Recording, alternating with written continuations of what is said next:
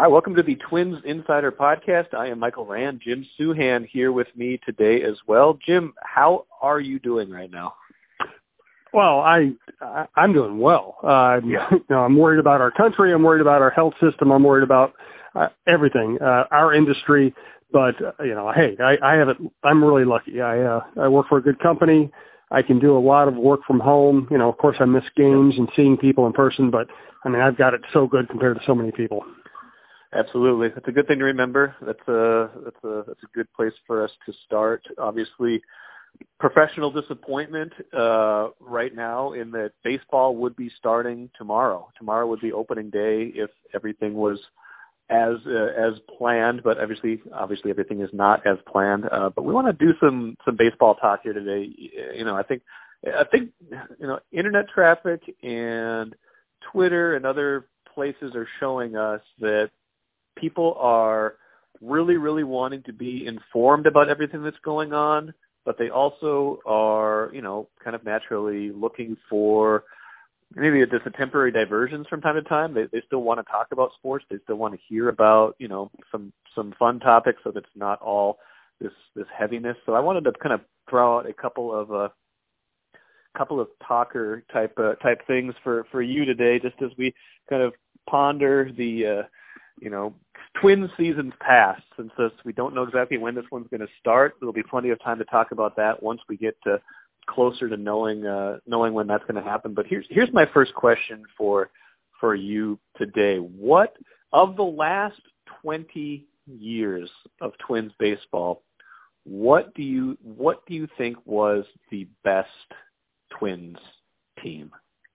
The last 20 years, so I just to put a fine point on it, we're leaving out the obvious championship years, 87, 91, that everybody likes to celebrate. That fits me perfectly, too, because, the funny thing about my baseball writing past is, I covered a lot of people who were involved in the 87 and 91 championships, but I covered them after they won them. I was a football writer until 1993, so I really came in when the Twins tanked. And I covered the bad years in the 90s. I covered contraction. I covered, really for the first, I have high regard. I hold Terry Ryan in very high regard, but I covered him for his first 4 years. If he had been working for an organization with expectations, he would have gotten fired. It took him about from the time he took over until he made the Knobloch deal. He didn't have many resources, and he didn't manage the resources he had very well. It was a long time to be around the team, and I covered a lot of games in the Metrodome where I could hear Tom Kelly talking to the umpire. It was kind of there were advantages to that. I got the access was incredible. I will never be in another situation where I have the kind of access I had to those Twins teams. When there weren't many beat writers, there weren't a lot of bloggers, there weren't like right now, I think the Twins are very accessible for a Major League sports franchise right now. But, you have to work hard to have a one-on-one conversation with somebody. Back then, all my conversations were one-on-one. It was amazing. So to get to your question, the best Twins teams, the most fun Twins teams of the last 20 years, I'm going to give you two different categories. Okay. I'll tell you what, I'm going to give you three different categories. Okay. First was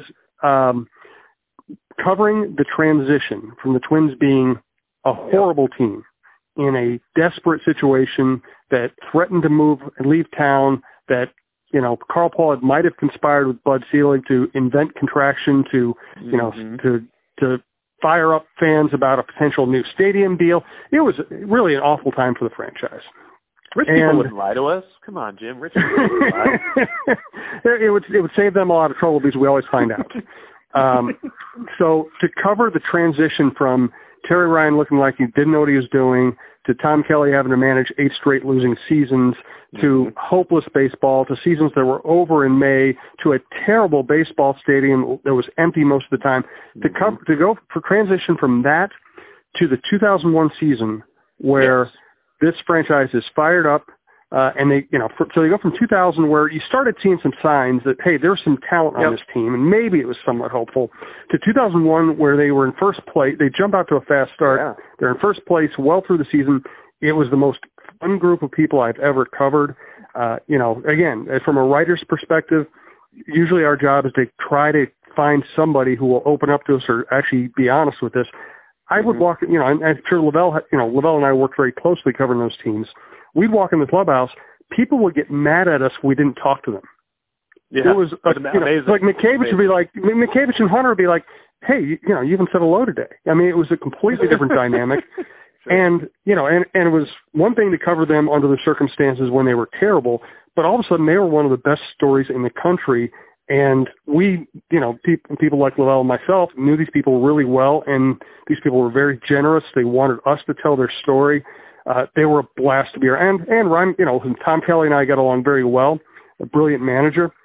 But, 2002, when they went to the ALCS, Ron Gardenhire as a manager it was like covering David Letterman. I mean, he basically did stand-up routines constantly. So the 2001-2002 Twins, that was the most fun I've ever had covering sports. Category number 2, go ahead. Just one thing, I think that's a good point. To just in general, I think fans and people in the media, even like those unexpected success seasons are often. I think those are the most fun. That's kind of what made Go for Football so entertaining and so much fun this year. It's kind of what made. That Vikings 2017 season that came out of nowhere. I feel like when you don't have expectations and then all of a sudden you're getting treated to something that was way better than expected. And I think that's a great description of those 2 years that you talked about. No doubt. And because not only do the fans get fired up about it, but the players themselves and people in the organization, there's this sense of, almost rebirth. It's this, oh my God, we actually matter. And I'm talking, from the team's perspective, we matter. Oh my God, we're actually good. Nobody actually knows you're going to be good. It's always a mystery when you're a young athlete or a young team. And to be around that group of personalities at that time was probably the best thing I've ever covered. Now, to go to the second category would be the best team I've covered since in the last 20 years, and that would be 2006. If you remember, that was a team facing high expectations, tanked coming out of the chute, Justin Morneau, and really the turning point of that season might have been they go up to Seattle for a series, I think, in late May, and all of Justin Morneau's buddies come down from Vancouver, and they all get drunk and hang out, and Gardy pulls Morneau in and basically says, you have a chance to be a superstar, or you have a chance to be one of the greatest busts of all time. Your behavior is going to dictate what the rest of your career is like. Justin straightens up, goes on to be the MVP of the league. Yeah. Joe Mauer wins a batting title, and you look at the talent on that roster. Torrey Hunter in his prime, Joe Mauer in his prime, Justin Morneau having either his first or second best season. He might have even been better the year he took the knee to the head. And again, Morneau was one of those undiscovered stories. He was one of those guys who finally realized his potential, which made it, very endearing. They had, I think it was Castillo at second base, a very good second baseman. That was a powerhouse team. And, the one thing that, we right now people are always mad at the Twins for not having more pitching, even though I think right now, going into this season, have a very deep pitching staff. But you look at that team, they had the best pitcher in baseball in Johan Santana, and they had a guy who was better than Johan Santana. Liriano until he got hurt. Liriano was unbelievable. When he was healthy and on that year, he was unhittable. So to watch a team with that much talent, with two legitimate aces, and for the last 4 months of that season, I don't have it in front of me, but they played it at an ungodly clip. They 71 and 33. I always remember that. 71 and 33. After it started 25 and 33. Exactly. And they did amazing. So and they were strong in all the places you want to be strong. They were strong in the middle of the lineup. They were strong at the top of the rotation. They were strong at the back of the bullpen with Joe Nathan being an all-star closer. They used the Dome to great advantage as a home field advantage. They played better than anybody else the last 4 months of the season. So it was both the best team I've ever covered and the most disappointing outcome because, listen, I know all the memes. I know what fans like to complain about. They like to complain about losing to the Yankees. But at least when the Twins lose to the Yankees, they've always lost to a superior Yankee team. Right. They got beat by a pretty mediocre playoff team in the A's at home, with a home field advantage with Santana starting game one. That was the most disappointing playoff loss the Twins have had. I agree, 100%. I mean, I think 2004 still stands out to me.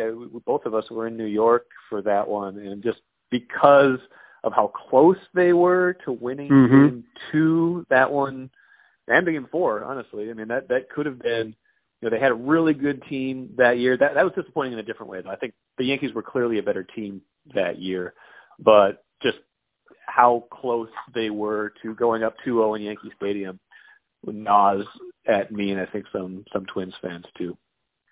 Right, yeah, absolutely. They had chances in 2003 and 2004. They won Game 1 and should have won Game 2. And so that there's absolutely, I'm not saying people shouldn't be disappointed in that. Yes. I'm just saying that I think the 2006 team was the most complete team. They had the best matchup. They had home field advantage, and they didn't show up. And frankly, they didn't 100%. show up because they win the division on the last day of the season, find out they're not playing the Yankees, and I think they all partied like crazy and didn't take the A's seriously. Yeah, they were gassed a little bit probably too. It's a weird combination. But yeah, that was a team that, you ask a lot of what ifs, especially if Liriano stays healthy, which I'll get to kind of in the second part of my my questions for you and the kind of talkers. But so what's your third category? Third category is just last year they won 101 games. So technically, mathematically, that team was better than 2006. It was better than 2002. It was a blast. It was an unexpected success. So that's right up there. I just, for me, because of the pitching problems they had, because Sano was hurt, because Buxton was hurt, it felt more like a miracle than I guess, well, I don't know. It's hard for me to compare. I don't even know how to, I guess my point is I don't know how to compare it to 2001, 2002, 2006. It was great, but it felt like a different, almost miraculous kind of great rather than the endearing team in 2001 or the powerhouse team that we all thought should be good in 2006. Yeah, that's a good point. And I think, I think the point you make there is a good one because 2019, because the pitching wasn't there, you don't classify it the same way. You don't think, man, like they could have. You still, wish or wonder if they could have done more if their pitching had stayed healthy. But it wasn't like the 2006 with the matchup. If Liriano's healthy, that is their best chance to win a World Series of the last 20 years. Just flat out is. Okay, here's my last year question. They just. I'll just follow up real quick on 2019. They win 101 games. But they. As of late July, their bullpen was, horrific. And they end up with enough injuries that they end up starting Randy Dobnak the second game of the playoffs. So, again, it just felt different all year. Yeah, that's a good point. Although in 2006, did they start Booth Bonser in Game 2? Yes, they did. And that's where the lyric. Yeah, there's some parallels there between just how the pitching just got clobbered and probably their two best teams, which is just too bad. Right. So here's the question for you. Knowing all we know, I'm going to give you an opportunity you can take any Twins player from any Twins season from the last 20 years and put him on a different Twins team from the last 20 years. So let me maybe this is better parsed out if you have a concrete example. Say you want to put 2009 Michael Kadire. You don't want to do this. But say you want to put 2009 Michael Kadire on the 2017 Twins for some reason. Because what one move could you make that you would think this is the move that could have put that team over the top? If I had this player from this year on this team, who would you pick? I think what I'd do is I'd take Johan Santana from any of his greatest seasons in the 2000s. 4 through 6 or 7, Yep. I would take Johan Santana at his best and add it to the 2019 Twins.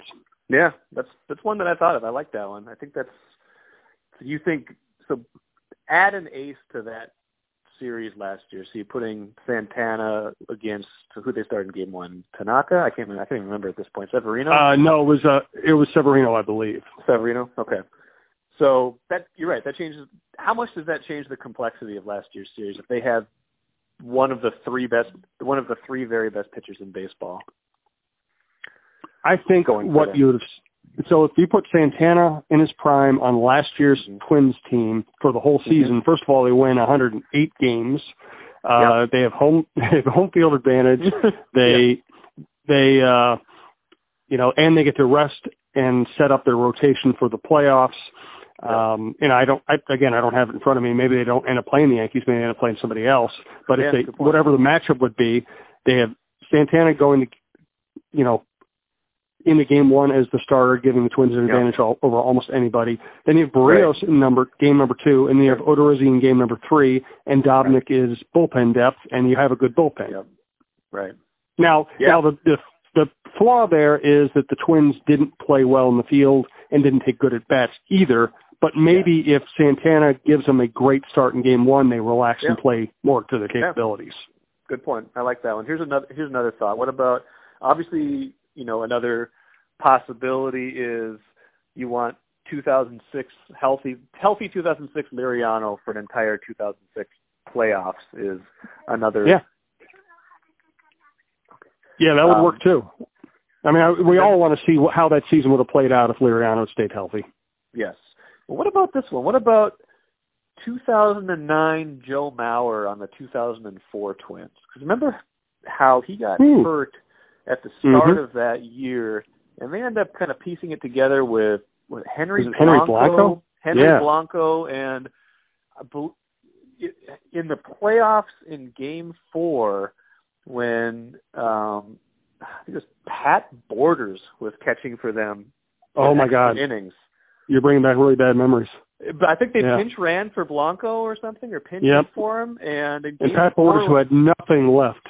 Nothing left. I think he either had a pass ball or a wild pitch in that game that was pretty important too.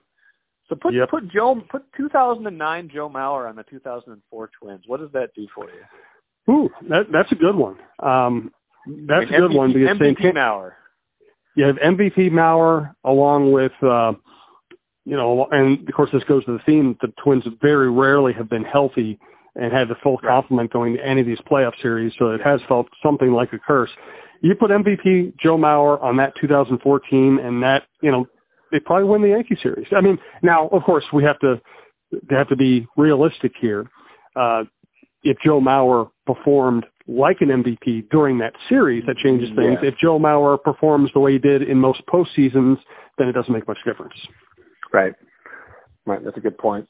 That was always the mystery with Mauer. That I don't know if it was that I don't think it was that he didn't rise to the occasion necessarily. Those series were always so short that he never really got going in a series, and his game is kind of predicated on, getting on base. There's obviously gap power and home run power occasionally, but I wonder if he would have ever had a monster postseason if they could have played 20 games instead of 3 or 4.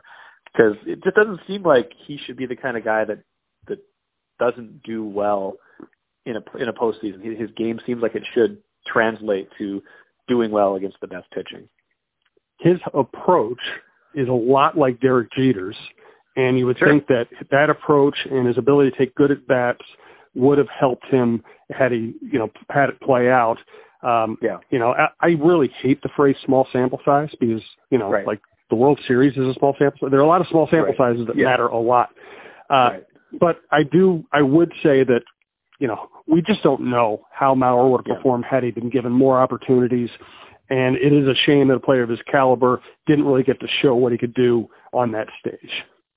Yeah, no, absolutely. It'd be fun to put, talking about Johan Santana, it'd be fun to put him on any of those other Twins teams later on. Like, boy, could they beat the Yankees? Would they have won the 2017 wild card game? You get up 3-0, and you run Santana out there instead of the other Johan Santana, Irvin Santana. Right.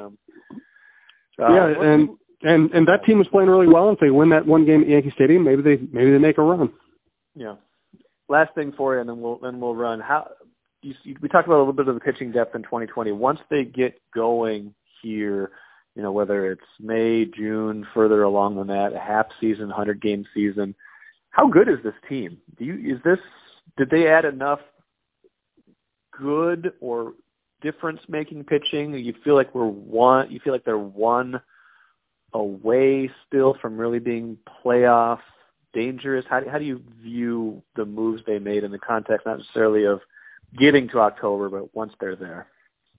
Well, and to me, they're two different questions, because sure. I think they won 101 games last year, and I think they are a way better team this year than they were last year. And remember, Sano missed 2 months and then slumped for another month, and then he was like an MVP candidate the last 3 months. Getting Buxton's still a big wild card, because he could be an injured disappointment, or he could be the best player on a 100-win team, if he really got it rolling. Right. But I think the pitching, I think they've done a great job bolstering the pitching staff. They have tons of starting pitching options. Remember, they needed Devin Smeltzer to come out of nowhere to win some important games last year. Devin Smeltzer on this team, they might not even need him. The bullpen is way deeper and way better than it was last year until the end when May and Duffy got rolling. So I think they've done a brilliant job of turning a 101 team into a much better team, which is really hard to do. Yeah, right. The other side of that coin is that you still don't have a rotation that would scare anybody in the postseason. Right. I think you have a rotation that would give you a chance, but I don't think you have a rotation that anybody would look at and go, oh, we don't want to play them. So to me, they've, you can't say that somebody's going to win more than 101 games, right? Because if you win 101 games, there's a certain matter of luck and timing and whatever else. But I do think they're a way better team on paper than they were last year right now. Yeah. They added Donaldson. We didn't even mention him, and former MVP right there, and to add, both the offense and the infield defense, which is, in other spots a concern, but third base is great. You're right. I think if they can do one other thing pitching-wise, I don't know if it's trading a current position player and bringing someone up to fill that spot, if it's really reaching into their depth in the minors, which there still is some, and getting someone that really scares you in the postseason. That is a World Series caliber team. And I think they're certainly a caliber team to get back to where they were last year. And in our business and in fandom, we always tend to, we always crave the big bold move where now they're committed to winning, and we always love phrases like that, like they don't want to win. Right. Remember that Johan Santana was a Rule 5 draft choice who projected to be a middle reliever in the majors. Francisco Liriano was a guy thrown into a trade as an A-ball pitcher who nobody thought was that good. So maybe they will end up having to make a trade, or maybe baseball happens and somebody ends up being better than you expect. Somebody ends up having a great season. Some prospect ends up rising faster than you expect. I mean, it could, that kind of help could arrive in a very unexpected way. Yeah. I mean, it did last year with two position players, with Mitch Garver and Luis Arias. I mean, I don't think anybody expected those two to have the season they had last year. They haven't had that from a pitcher for a while, and that would be a way to do this. Yeah. They need somebody like, now, I don't know if he's the right name to throw out there, but just as an example, if Fernando Romero suddenly figured it out, Sure. Or Duran, they do have good pitching prospects, and Duran, one of those guys could rise. We just don't know. Yep. Good stuff, man. I appreciate it. Stay well. Hopefully we'll be talking real baseball sometime soon. I hope so. Stay healthy, and talk to you soon. Sounds good. Thanks, Jim. Thanks, Mike.